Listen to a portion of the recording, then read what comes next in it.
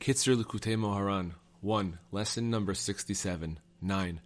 A person should pray with his whole heart, to the point that he feels the words of the prayers in all of his bones. But when his heart is not in his prayers, then his soul is distanced from its root.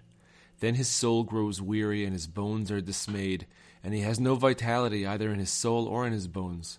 Praying without heart also causes, God forbid, the wisdom of the elders and the wise to depart from them. 10.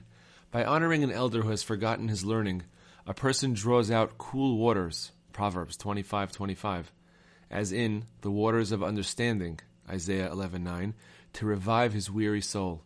In other words, this show of honor corrects the damage caused by those who pray without heart, which causes a person's soul to grow weary.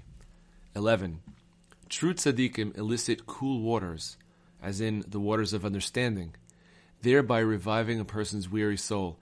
Then the person merits to pray with his whole heart and with intense concentration and feeling, until all his bones hear clearly all the words of his prayer.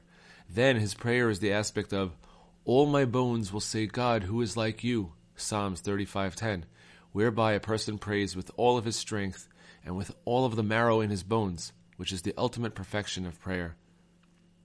12.